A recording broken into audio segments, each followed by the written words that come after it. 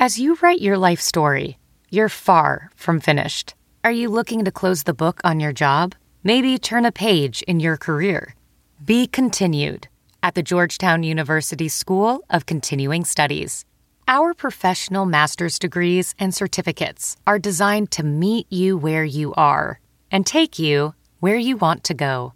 At Georgetown SCS, the learning never stops, and neither do you. Write your next chapter. Be continued at scs.georgetown.edu/podcast. This week on Catch and Shoot 2.0, as Steph Curry sets the record for most three-pointers made, we discuss what's his place in league history and how has he revolutionized the game. Plus, we check in on the Sixers. Are they closer to dealing Ben Simmons? Can they get the assets back to make them a contender this year? And we talk a little bit of COVID protocols around the loop. We dish all that with someone who has rolled down Broad Street from time to time. But first, Darlene, let's get to it. Catch and Shoot 2.0 is a presentation of Pure Hoops Media. Catch and Shoot 2.0 goes well with both red and white and is perfect with the workout of your choice. Our hosts are Aaron Berlin, a former Kansas Jayhawk who believes the Orlando Magic will win the championship. Eventually. His partner is Otto Strong, a man who has covered the NBA since before Dennis Rodman got his first tattoo. Fellas?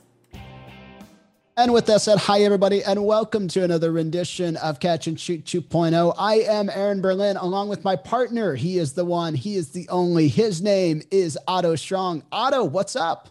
How am I doing? I guess it's Steph Curry night. You know, as I think most of our regulars know, you know, we tape this on a Tuesday night, and so people listen to it on a Wednesday. Steph Curry just moments ago has claimed now the 3-point record, the all-time, breaking Ray Allen's record, most 3-pointers made for a career. So I'm doing well. I think Steph's doing better, but I'm doing well. How about you? Steph's having a good night. So here's, well, I am doing well. Thank you. My Jayhawks won this past weekend. My Chiefs continued to be on a roll. So as far as like Aaron Berlin fandom goes, yeah, it's really nice. But I do have to ask you this because I thought it's so funny sometimes, right? How we get big sports moments in some of the bigger venues, right? Like it's so like this is a big moment because of all the trials and tribulations that Steph Curry has had to deal with throughout the course of his career, right? Sure. Like small kid, under recruited, didn't really bust out on the scene until he had that great NCAA tournament run, went back another year, then drafted 8th, then had all the ankle issues, started a dynasty, got hurt again, league MVP, blah, blah, blah. Like Steph Curry's done it all, right? Yeah. But to break this record in the way that he did, and I would say, outside of it being coined this, right? The world's most famous arena. How special was that? And I know you grew up watching the Knicks and you've been to some big games at the Garden, but how great is it for the league?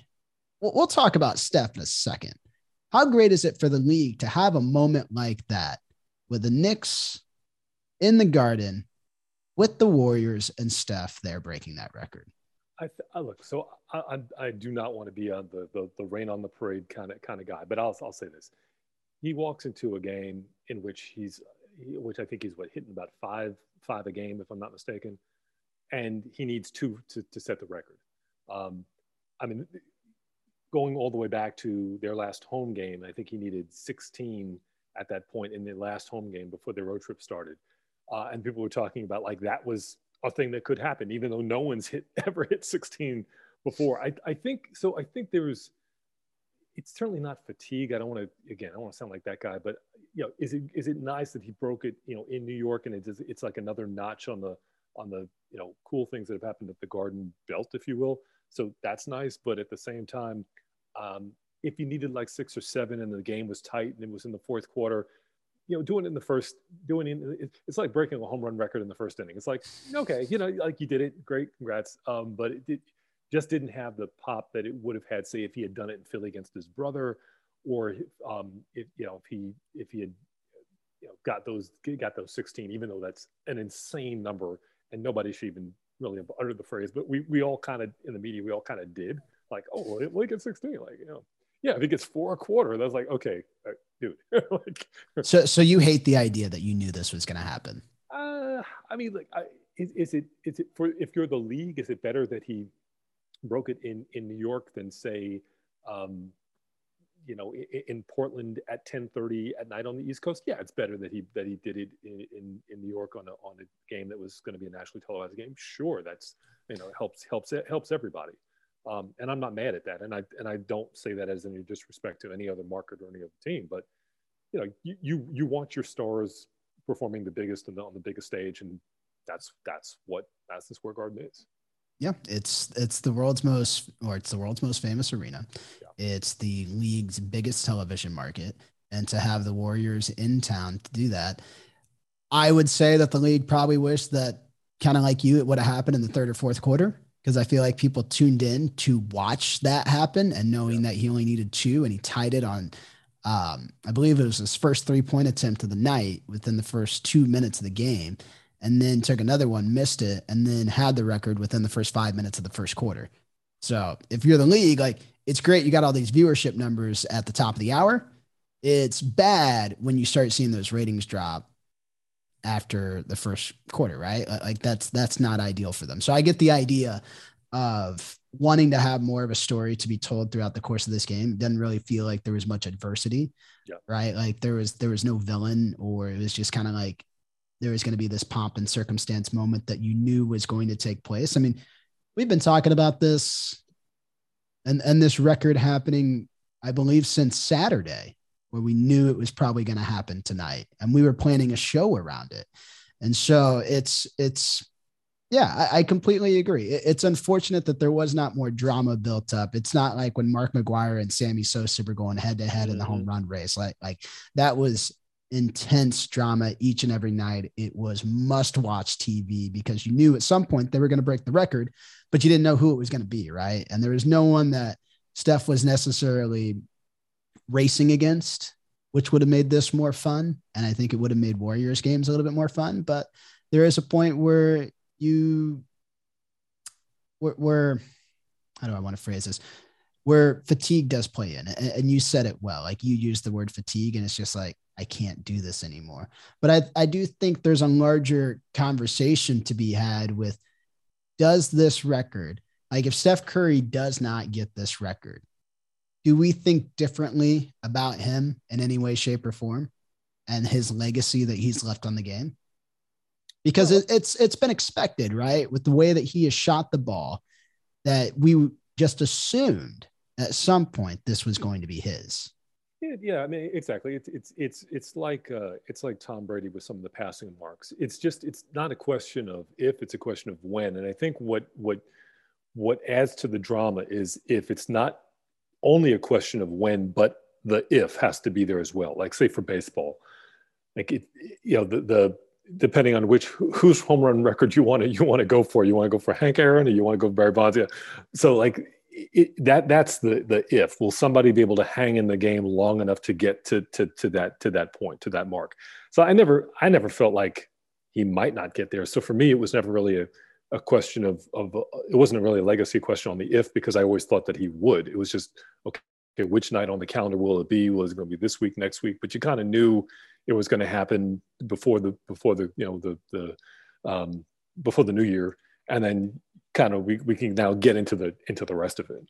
But legacy wise, I just assumed, based on how the game had. Now, if you asked me 7 or 8 years ago, I don't know if we necessarily saw how the game would it's certainly it's this constant evolution, and just how many threes we've seen. I don't know if we went back 5 years, would we have known that that's where the game was going necessarily, but yeah, the pace and space play that really, I would say, probably started around like 2013, 2014, where it kind of took that next step, and the Warriors dynasty kind of took off. That was when you kind of saw things changing. Who's got next? Or does anyone have next? Does anyone ever catch Steph Curry? Ooh, that's a good question. Do you feel like the person who could is in the league or not in the league? Because that's always an issue. You have to kind of, Well, the thing is that you would have to throw up a lot. What makes Steph Curry so fun to watch is that he is a high volume shooter, but he is efficient at the same time, right? Incredibly accurate. Yep. It is almost boring to watch him shoot because you know that it's going in. And if it doesn't go in, you are flabbergasted. You're like, what did I just watch? Where you can throw out names like a Trae Young, right? Mm-hmm. And Trae Young scores a ton of points. But Trae Young also has nights where he shoots like 25% from the field. Yeah. Yeah. And where he's just jacking up anything and everything. And that doesn't make him a bad player. It makes him not have the resources that like Steph Curry has with his roster, right? But here's the other thing. You have to, I mean, how many more years do you want to give Steph? Because he's going to be, he's still playing at a high level. So. Exactly. So, the record is going to be, well over 3,000 by the time he's all said and done. So I don't know. I don't know who's walking through that door, but Steph Curry was born on March 14th of 1988, which makes him 33 years old. If I did my math right, I'm 32. I was born in 89. So I'm just assuming he's 33 at this point. I would easily say, as a player that plays the way that he does, he has at least another 5 years left in the league. Okay. I would give him at least 3 years at a very high level, mm-hmm. and probably a few more years if he's okay just being like a role player of sorts, mm-hmm. or maybe like the second or third guy on a team. Right. So our producer Bruce Bernstein is saying he has a shot at 5,000. I mean, I can't imagine who else would be. That's why I say, is the person even in the league? I don't even know if that person is like. And that's the thing. Like, he's inspired a generation of shooters, right? Yeah. Like kids don't necessarily play around anymore saying that, like, I want to dunk the ball. Everybody wants to shoot threes because they've watched Steph Curry do it since 2008. Mm-hmm. Mm-hmm. And like, he's made shooting fun, and still makes me happy that my Jayhawks beat him in 2008 in the Elite Eight each time, because it got Bill Self his first championship. But I like to say that we were the first dynasty that took down Steph Curry. So to the loyal listeners, if it doesn't come back to Kansas, it doesn't come back. So like it always comes back to Kansas, and Bill Self championships, which are few and far between. So, but that's a story for another day. Coming up on the show, Otto, we are going to talk some Sixers with Serena Winters of the Locked On Sixers podcast, also former sideline reporter for the Sixers. Interesting situation going on in Philadelphia. We'll talk about this at the end of the show too, about just kind of like where I am. And we've spoke about this numerous times on this show about, I've always had this idea that the Sixers could be better than what they are. Right. We're going to talk to Serena about that if they can get to that ceiling that I think that they can be. But looking at this Sixers squad, do you even think that a trade for Ben Simmons does much for them? Like, does it really change their trajectory? I mean, a trade could, but I mean, I think if you're a team that's, I mean, you know how this works. If you're a team, you want to give up as little as you can for a guy. So, why am I, if I'm, in Portland, or if I'm in Brooklyn, just to use the names of two franchises that have been, dangled out there, do I really want to just send Dame, across the country? Do I really want to send Kyrie, within my division?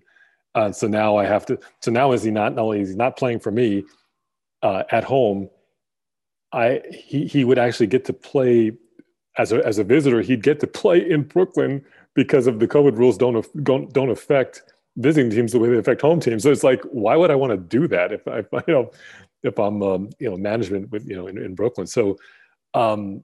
So yeah, I mean, a trade could make sense, but it's kind of the devil's in the details. Like, show me what are we talking about here?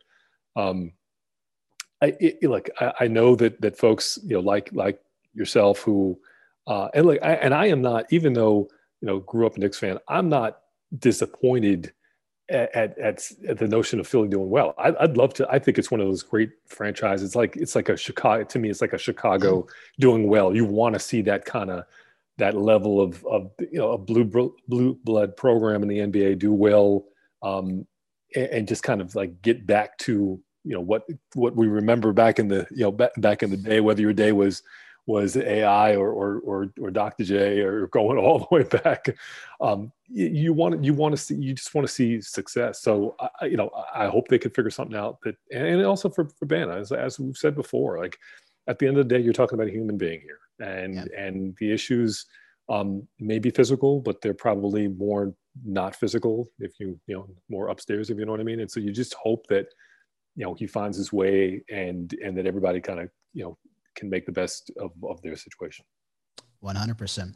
All right, let's go ahead and talk about the city of brotherly love.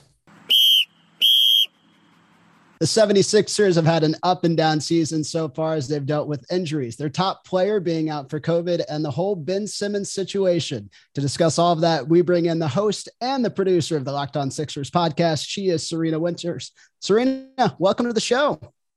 Thanks, man. I'm glad to be here. I mean, I'm glad that Otto finally showed up for our interview since he decided to just show up fashionably late. Mr. California out in Agora Hills, enjoying the weather out there. And we were here ready to go, man. Yeah, well, some people actually need to put it on a newspaper so that actually, sometimes I go with the people who are paying me as opposed to those who aren't. But anyway, it's all good. With the well, here's the thing, Otto. We have this commitment, and it's a standing commitment every Tuesday at 7:00. Yep. So, I mean, you make time for the ones you love, right? You make time for the ones who pay me. just saying, all right, Serena, let's start it here. The 76ers got blown out on Monday night in Memphis. Joel Embiid and Seth Curry were both late scratches from the lineup. Where do we start with that? What was the reason for their scratches? So Joel has this basically right rib issue that he was dealing with on actually before Saturday when they played Utah a couple of games ago. He was taken out of the lineup, checked out in the back, said he had severe pain, but he ended up coming back and finishing the game. I'm sure you guys saw the game Saturday against Golden State. Obviously, he felt well enough to play against the Warriors. And look, this has happened before where Joel Embiid is a late scratch. This one was literally just moments before tip. That's all we know. It's the same area in that rib area. And we're uncertain whether or not he'll be able to play for the next game. Unfortunately, with Joel, if you are a Sixers fan, this is one of those things that doesn't surprise you because this has happened many a time over the past several years. So, Serena, considering his injury history, is Joel? I mean, from the outside, it would seem like he's the guy you want to build a franchise around. But considering the injury history, you're obviously close to the situation we are. Do you feel like he is the guy that the Sixers should be building whatever it is they're going to be doing? Because clearly they are going to be needing to move in some direction after Ben Simmons. Yeah, Otto, I understand the question, definitely, right? Because especially as an outsider looking in, or just with the headlines that you see, injury concerns with Embiid have been something that's been happening every year. That's how it's going to be. I don't think that's going to change. However, I absolutely think this is the guy that you need to be building around for the next couple of years. He is still going to be in his prime for the next few years, barring any, like you said, crazy injuries. I'm taking my chances there. He is one of the best players in the NBA. And when you see him turn it on, there is no stopping him. There are games you can watch him go to this next level that no one can stop this guy. So to me, there's no question that this is the guy that you build around. With that being said, you don't know how much time you have left for a prime Joel Embiid. And because of that, Otto, I think you have to take that into consideration right now. It's important to make a trade now because you would be, hitting yourself if you decided to not make a trade for Ben Simmons, in essence, waste this year of Joel Embiid and not know what's going to happen next year, right? So I do think this is the guy that you need to building around for the next at least 2 to 3 years. No doubt about it.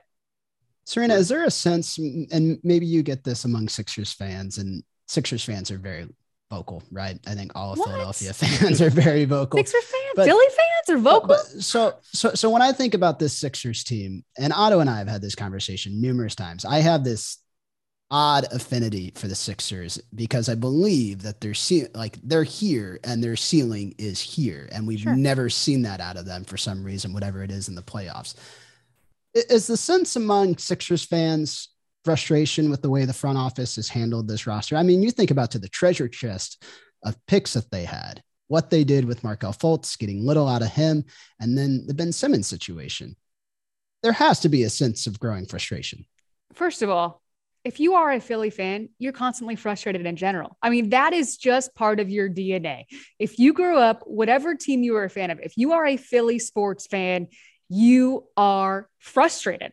Doesn't matter how good your team's doing. That's just what it is to be a Philly fan. So that's how I have to answer your question, that of course there's frustration. And going back to Otto's question about, is this the guy you build around? I think that most of Philly fans would agree with me that you do have to build around Joel Embiid right now. And that's also adding to the frustration because you're seeing a team right now and the past couple months that has not, performed well and not looked good. Obviously, no Ben Simmons and no player at all in that slot whatsoever. So yes, there's frustrations. I mean, that's how it is to be a Philly fan. And there's a fun part to it. There's always something, like there's always some drama, no matter who is in the front office, right? There's always something. That's just Philly fandom. Yeah. So let me ask you this question, and it's a Ben Simmons question. Where do you see this going? I mean, guy hasn't played. There was all kinds of talk on the offseason about, he's going to Portland or he's going here, he's going there, and he's still in Philly. So where do you see this going? Look, I think Ben Simmons does get traded over the next couple of months. I think that he's too good of a talent defensively for teams that are needing players to build around for them not to be interested in. I mean, a team like Minnesota, as an example, I could see them trying to figure out a multi-team trade to get Ben Simmons. Are there questions about Ben? I know that if I was an opposing team and looking at what's happened the past few months, that's something to really think about because this guy has not played organized basketball in a significant amount of time. With that being said, we know how good he is in the defensive end. If you've watched this Philly team without him this season, Philly has been one of the worst defensive teams in the NBA, and they have Joel Embiid. Joel Embiid is one of the best defenders in the NBA. But what happened is that the Sixers don't have anybody else that can play defense. The Sixers went from a top defensive team in the NBA to a bottom defensive team in the NBA because they don't have Ben Simmons. So clearly he does have value. Does he also have baggage that comes along with that value? Yes, but I think Ben would probably be ready to prove himself elsewhere. At least I know I would be if I were Ben Simmons. And so I think that teams are certainly going to be interested in him, and I would expect him to be traded over the next couple of months. Let me follow up that quickly with another question. So Google Maps, you got that little guy, you kind of toggle and you could place him anywhere. If you could do that with Ben Simmons, where would you place him? What city would you place him into? For his own self or from a Philly perspective? For his own self, Philly perspective, and where you personally would like to see him. Well, I would put Ben in a smaller market personally that didn't have a ton of the media attention on every little thing. I think that he would thrive better there. And you see that with some players like Jordan Clarkson, who was in LA, and look what he's done now in Utah. Even D'Angelo Russell has done a lot better since he left LA. Lonzo Ball did a lot better since he left a big market. And so for me, I see Ben best case scenario with a smaller market team. I mean, for Philly, best case scenario, which I absolutely don't see happening, is you get to trade him for Dame. But look, I covered the Blazers. I know a lot of people who cover the Blazers currently and know the situation inside and out. And unless Dame says, trade me to Philly, he's not coming to Philly. And I don't see that happening this year. If there's anything that happens with Dame, I would assume for that to be next season or over the summertime because of money and contract negotiations. I don't see it happening this year. And if that's the case, and you think you can get him, then do you wait it out and in essence kind of waste this season of Joel Embiid because you think you might be able to get that best case scenario player of Dame Lillard? I don't know that you do that, because you got to make sure Joel Embiid's happy right now. Like that's also a priority in this. If you're going to build around Joe and he is ready to win a championship, and I'm telling you, he's ready. I think that he feels like they are on the cusp of it. I think they felt that the past couple of years. You can't waste this year. You've got to make sure that he's on board with whatever it is that you decide to do, because the last thing you would want is another disgruntled player in Philly. Yeah, absolutely. And just to echo the defensive numbers that you mentioned, they're 21st in the loop this year in defensive rating. Last year, they were second in the loop in defensive rating. So the roster has not had that much turnover. It's a big part of what he does as his team. And so it's an interesting point that you make. But I'm going to push back a little bit on this, because I do think that if you're Joel Embiid, and let's say, of course, you want to win a championship, right? But if you're going to trade an all-star player such as Ben Simmons for pennies on the dollar, what does that do for you if you're Joel Embiid, right? Because if you bring in a low-level all-star for someone who was a top 10 player in the league, I don't think that gets this team any closer to a championship ceiling. Oh, I'm with you on that. I'm 100% with you on that in terms of pennies on the dollar. And I think that if there's any person in the NBA making the decisions for a team like Daryl Morey is, I think he's the guy that would wait, right? I just think that he is the numbers guy. He is the numbers guy. But it doesn't have to be pennies on the dollar, right? I think that if he's looking at, rather than those top 20 players in the NBA, if you expand your scope to top 40, top 50 players, and you can get somebody that's a legitimate impact player that plays incredibly well off the ball, can provide shooting, plays a little defense, and you can also get some picks in return. Would you rather do that? That's not pennies in the dollar per se. Would you rather do that? And because I think in reality, the Sixers don't necessarily need an all-star to contend. They have one in Joe, but they do need a really good impact player in the starting unit. And right now that's what they don't have. So I think there's more options there than just getting an all-star or pennies on the dollar. Yeah. I mean, it's a good point, but at the same time, I do think that you need some kind of known commodity when you're sending out a player like that. And I think we've seen it numerous times in the association. Draft picks, they're darts, right? Like you're throwing a dart and you're hoping it hits at some point. And for any first round pick that you might get back for Ben Simmons is probably going to be a non-lottery pick. It's probably going to be a late first round pick. And so it's a tough situation. And it's one that thankfully I'm not Daryl Morey, right? Like I don't have to make that decision. And I would never want to make that decision because I'm the guy who'd hold on to Ben Simmons and I'd be like, I'm going to wait until I can get this guy back out on the court in some way, shape or form. That way it can show that he's healthy. He can show that he's productive, and then we can make a deal. But I'm also not trying to win right now. And so it's an interesting conundrum. And I know I just completely contradicted myself on every such situation there. So, but Aaron, you're also a Joel Embiid fan, right? 100%. So I would love to see my guy succeed. And it pains me that I can't. If you are going to decide to sit Ben Simmons then, okay, and wait it out until next year, what do you do with Joel Embiid this year? Knowing that your team maybe is going to be in a play-in? Here's the thing. It's about keeping Joel happy, right? But I don't know if that changes the situation at all for him personally. If I bring in some just guys that are going to help him get to maybe an Eastern Conference semifinal or an Eastern Conference final, right? Because they've been there. They need to find players that can actually put them over the hump.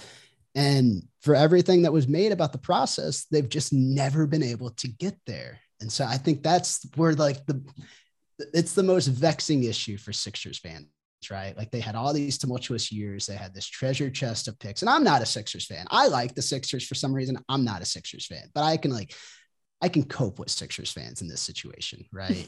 Because like at least Boston has like something after all those picks that they have something that they can look forward to.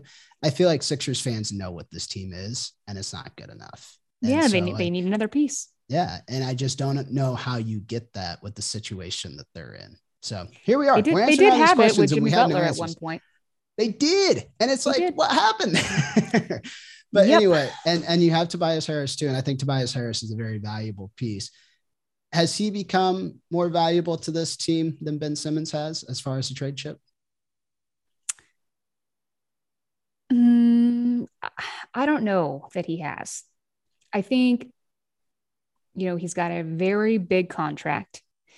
And I think sometimes, myself included, has higher expectations for him on the court than we should have.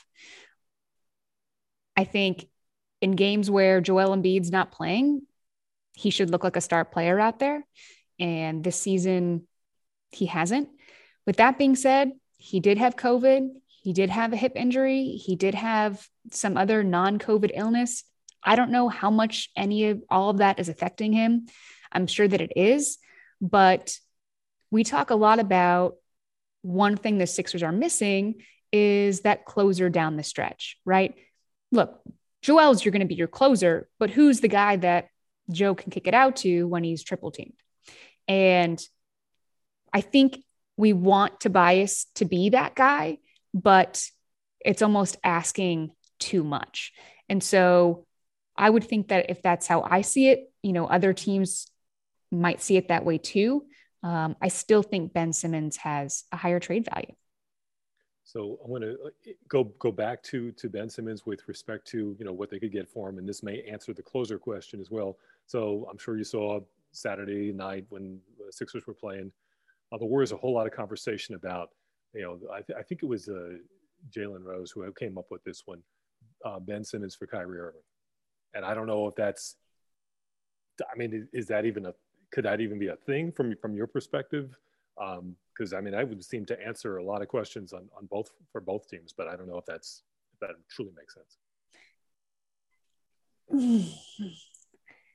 It's just that the Sixers have already dealt with so much turmoil with the player. For true. So the reason I hesitate to answer that question, I guess he fits in with what has happened with the Sixers, if that makes any sense, right? Yeah, it certainly does. But that is a big hesitation for me, and speaking of somebody who also hasn't played organized basketball in a long time, also Kyrie. So, I guess the swap there is, it's kind of a match made in heaven in terms of similar, right? I don't hate it, but I do not love it. I get where you're going. Aaron, what do you think? All right. Well, first off, it would be changing one bad situation to another. And I always think that like change of scenery is good for anyone. Right. And I think it's the move to Brooklyn was not a good one for Kyrie in the sense or in the optics of he had just had this big conversation with Celtics season ticket fans where he wanted to stay. And then all of a sudden he bolts for Brooklyn. Right. And Brooklyn brings in Harden. They have Durant. They have this big three that's never really materialized. Right. So change of scenery is good for a lot of people. Like if I walk outside, it's much better for me to be outside than it is to be stuck in my office, right? Like I have a better feeling about it. So, but at the same time, you're dealing with Philly fans, right? Who have already been through all this turmoil, who have an idea of where this team is and what they are. And now you're bringing in a player that's already wishy-washy in some way, shape, or form, right? I don't know if that gets you any closer. Now, to Serena's point, where if you do bring in someone who's maybe, and this is where I'm going to contradict myself again, right? If you bring in like a top 20, 30 player, like say CJ McCollum, that's more where I lie. I've always liked McCollum as a player. And I think McCollum as a lead guard where he's not having to defer to Dame, and he plays very well off Dame, right? Like those two together are tremendous. But I do think that's a situation kind of like what Serena was saying that could play together. And, Serena, you worked for Portland a little bit. What do you think about that?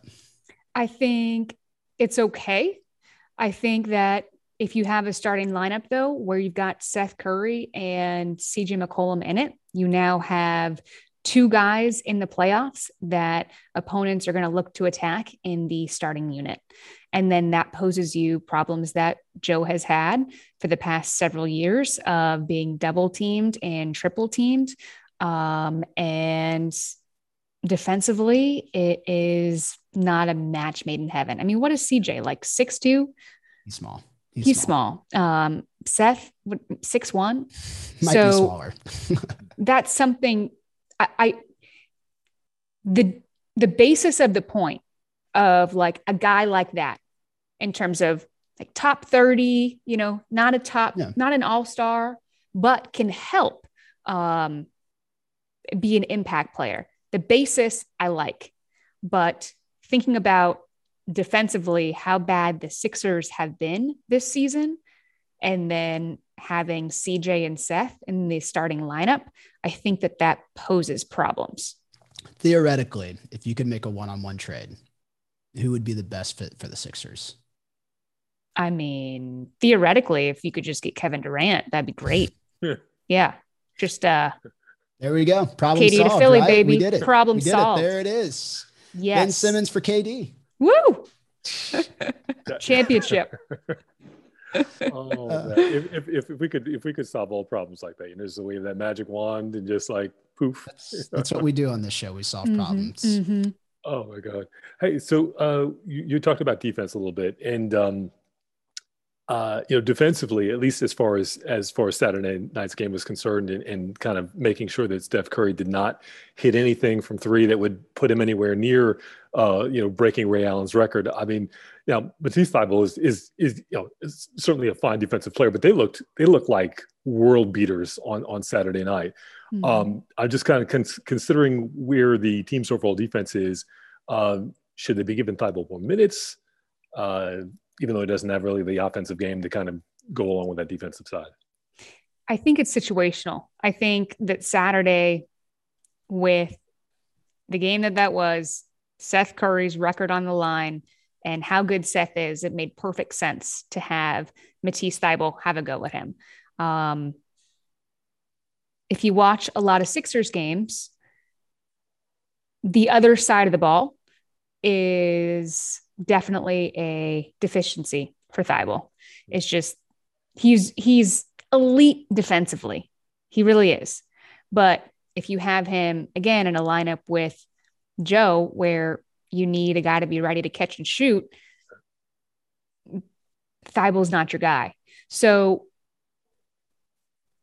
it's like, I want to say yes, because he is such a good defender and he deserves the minutes. And also, like, you want to give him minutes so he's never going to be a great shooter, but you do want teams to at least, you want him to be a good enough shooter where he gets respected. Right. Mm-hmm. And right now he's not. And so that's going to cause problems for Joe if Matisse's defender is just going to sag off of him. Right. Yeah. So that's where I'm hesitant to say yes, more minutes, and kind of use him more in those situational circumstances where you've got a guy like Seth Curry, Trae Young, these guys where the Warriors' weakness, if they have one, the way that you can beat the Warriors, there's like one way. You frustrate Steph. Like, that's the only real way that you can beat them. And so if that's in your game plan, and Matisse did that on Saturday night, then it makes sense for him to play more minutes. But there's other teams that have a lot of other weaknesses that you need more than just that. Okay, fair enough. So kind of brings us to Doc Rivers. Where do you see, I mean, how do you think things are working for him? How do you think he's liking how things are within the organization? Obviously, you know, yeah, he's accustomed to winning at a high level and titles, but how do you think he's doing just as a guy within the organization? I honestly think that he's doing pretty well. I really do. I mean, given what the Sixers have had to go through to start this season and the lineups that they have had to play with. And it's not just the Sixers. We're seeing it now with a bunch of other teams, obviously COVID protocols with Bulls suspending games. And now we've got what James Harden, I think I saw, is back in protocols for Brooklyn. And, you know, it goes on and on, but he has managed to keep the team together. And you hear a lot around the league when coaches lose a locker room. There's a lot of talk about that. And Doc's done the opposite. And that's really important for your number one guy in Joel to have the respect of the head coach. I think that he has that. And then on top of that, from a basketball mind standpoint, I mean, he has brought something to this team that, coaches in the past haven't. I mean, not all of his ATOs have been perfect, but there have been some that have and that have won them games. So I think that personally, I think he's done a really good job with the team that he has. And he's had to deal with Ben Simmons questions every single day. He's had to, he's kept this team together amidst what has become a national NBA story. So I feel like he's done the best that he can do. Yeah, there's nobody better than dealing with tough situations than Doc Rivers is. I mean, he's been through them numerous times in the NBA. And you've been through a lot today on this show, one with Otto showing up late, dealing with all of our questions and kind of like our whole rigmarole. But Serena, thank you so much for taking the time and joining us. Where can people find you? You can find me on Twitter at Serena Winters. Pretty easy. And if you are a Sixers fan, you can listen to the podcast Locked On Sixers, available and free wherever you get your podcasts. Love it. See, it's like you've done this a time or two before. Oh, Serena, just a time or two. Thank you so much for taking the time and joining us. You guys are welcome. That was dope.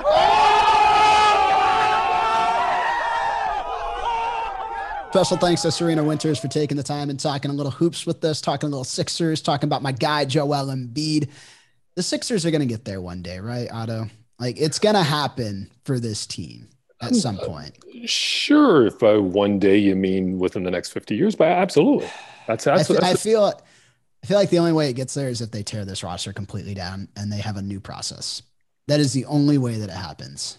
I would tend to agree. I mean, it'd be one thing if they were just kind of tinkering around the edges and they didn't have a Milwaukee Bucks in their way, a Brooklyn Nets in their way, and then if they somehow were to get through those two, and that's assuming that they get past the Miami squad that always seems to show out come playoff time. Assuming they get through all that, you got the Golden State Warriors waiting on the other side, and it's NBA Finals is not going to go down the way the game in Philly on Saturday night went down. That's just not going to happen. So, or I'm sorry, your team. Did you have another team? No, I didn't. Okay. The Sixers were the team that I think that we've talked on this show for the last few years that I have hung my hat on, and I've been steadfast in that eventually it all will come together. I think I'm done. I think I'm out. I think I've seen the light at the end of the tunnel, and this Sixers team is the only way it can get better is if it completely dies and gets deconstructed and built back up. So basically you've seen the light at the end of the tunnel, and that light is a train. Yeah, 100%. 100%. It's the Warriors just like with a hammer, just like, no. It's like the Sixers popping up, and it's what are those things called where you just whack-a-mole. It's like whack-a-mole, baby. Right? Like one problem's fixed for the Sixers, another one pops up, and it just keeps going and going. Yeah. Well, one thing that doesn't seem to be going away, Otto, and I thought that Serena kind of touched on this a little bit throughout the course of the interview, but we didn't elaborate on it, was some of the health and safety protocol issues that the NBA is happening or is dealing with at this time. Yeah.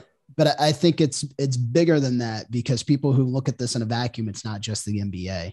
The NFL is having issues. The NHL is having issues. And it's a sign that while we thought we were close, and we've harped on this now for a year and a half, you end every show with the same line, urging people to get vaccinated, urging people to take care of one another. And while we've done that to some extent, it's clear now that there are cracks in the armor, and that like we need to start kind of like reanalyzing where we're at and what we're doing to keep these players and fans safe. Yeah, no, absolutely. But there are a few other things that people I think still don't fully understand, and that is, this is something that you can contract even if you have been vaccinated. So a lot of people like to say, well, I got the vaccines. Why is this happening to me? Well, just think about it. You get the flu vaccine as a measure of protection against something. It's not an absolute measure, but it's a measure of protection against something. So, and it's a factor of, I'm not a scientist or doctor, I couldn't tell you, but there's, for every person who gets it, it reduces your chance of getting it that much more. But now we have the variant, or another variant, the Omicron variant, which is far more contagious, however less severe. That doesn't mean that you won't get sick. It just means that proportionally fewer people will get sick. But if you have more people getting sick, the numbers may not be any different, if you understand what I'm saying. Like, you could have a small amount of transmission and relatively few, or you could have a high number. And so anyway, so the point is, like, I don't know where the league necessarily goes, because as you mentioned, it's not just the NBA. I cover or we have people on staff covering the Dallas Cowboys. A couple of weeks back, the Dallas Cowboys were the number one team in player missed games. And that was a team in which everybody was vaccinated, save for two players. So it's not like the guys weren't doing what they were supposed to do. But at the same time, that just kind of shows either the distancing or the mask or the booster. I can't tell you how many people did or did not get the booster. But this is something that I think we all have to acknowledge the fact this is something that's going to be with us for a lot longer than we probably want to admit. Yeah, it's not going away anytime soon. And I think a big part of what you said was, remember at the beginning of the year, the NFL touted it, the NBA touted it, and everyone spoke to how high their vaccination rates were, right? That they had taken these steps, the players were committed, and that doesn't change anyone's commitment to what it is. But it just shows how important it is that when people come out and they say, hey, you need to get this booster shot because it eliminates or it raises your percentage of likely to not get it this high, you do it. I had a friend who sent me numbers today, and I can't remember exactly what they were, but I want to say that like it was close to like 3/4 of people who have the booster do not get it, as opposed to like 40% of people without the booster get it. Yeah. So like those numbers are not fake. They are real. And so it's just a matter of taking it into consideration, doing the right thing. Right. Yeah. Now from a sports perspective, is there anything, the NBA and all the leagues that look at their product, is there anything that they can do, or is it just kind of, I don't expect for what's happening now, I don't expect anyone to say we're going to curtail a season. I don't think they're anywhere remotely close to that. I don't think anyone's talking about that, but we're having a proactive conversation and trying to be ahead of the curve here. I don't see that happening. I think it's just, people know what's out there. They're going to have to take care of themselves. Yeah. And I think that's a big part of it. I don't think the league or the NBA or the NFL or the NHL could do anything more than they've already done, right? Like they've worked with the players associations. They've asked the players to get vaccinated. Vast majority of them have been vaccinated. And then you can only do as much as you possibly can do, right? Yeah. Like that's the thing. And our producer, Dan Kramer, chirped in our ear and he goes, the Major League Baseball is the best possible thing that you can do. They're having a lockout. So like they just don't even care anymore. But outside of a lockout or a suspended season, I don't know what more you can do. But you're right, Otto. We got to live with it. We got to go on, and there's going to be bumps in the road. Like my Chiefs this week on Thursday Night Football are going to have to deal probably without Chris Jones because he's in health and safety protocols. So it's an issue, but it's not going away. Do you think at some point the health and safety protocols will be changed, be altered such that, okay, the guy's got COVID, but he's not falling down. He's functional, because there've been a lot of those cases where it's like I didn't even know I had it until I tested. So could there be a situation where, I'm not saying this is, because what you don't want, especially in the playoffs, what you don't want is, you don't want it to become a super spreader event. Exactly, but you also don't want to have a playoff series determined by the fact that Steph and Draymond and three guys who are starters who are otherwise fine can't play. So I don't know. Yeah, it's at some point there has to become some level of normalcy with it, right? Yeah. Where it's not that, well, we take this person and we say, no, they can't compete for 4 or 5 days despite them being vaccinated, right? Right. Because the idea was, when these players were told at the start of the season, you get vaccinated, you're going to be okay. You're probably going to be able to play the rest of the year, right? Right. That was before all this new information came out, obviously. Right. But there does need to be some level of normalcy that happens eventually. I don't think that happens this year. I don't think it happens next year. I think we're probably 3-4 years away from where we're just living with this, right? Like, so I don't know. Yeah, we make it. I don't know. I don't have a good answer to that. Yeah, it was just, I'm just thinking back to Michael Jordan in the flu game. Like, I know COVID is not the flu, but had we treated it the same way, someone's going to tell Michael Jordan he can't play for 10 days. Like, really? Do you think Michael Jordan would even listen to that? He'd be like, no, I'm playing. And he did. He did. He didn't care if his other teammates got sick. Even though it was, well, we don't know what it was. Yeah. Yeah. I mean, if you ask Utah fans, they'll say that it was a lie. They'll say that it never happened, that it was just some narrative that he built up to build his legacy. Yeah. But that's a conversation for another day, right? Bingo. All right, let's go. Time to stick the landing. Well, it's time to wrap things up this week. Special thanks to Serena Winters for joining us to talk Philadelphia 76ers and the latest rumors around Ben Simmons. Also, why it's bad to be a Philadelphia fan in general. And special thanks to our producer, Dan Kramer, and to our editor. He is the one, he is the only, he is a fellow Jayhawk. His name is Drew Rich. Also, big ups to our king of content, our CCO, our EP, our Double B. He is dropping his latest EP next week. He is Bruce Bernstein. As for the rest of all that Pure Hoops Media has to offer, The Mike Weiss Show each week brought you entertaining takes, incredible stories, and high-level guests.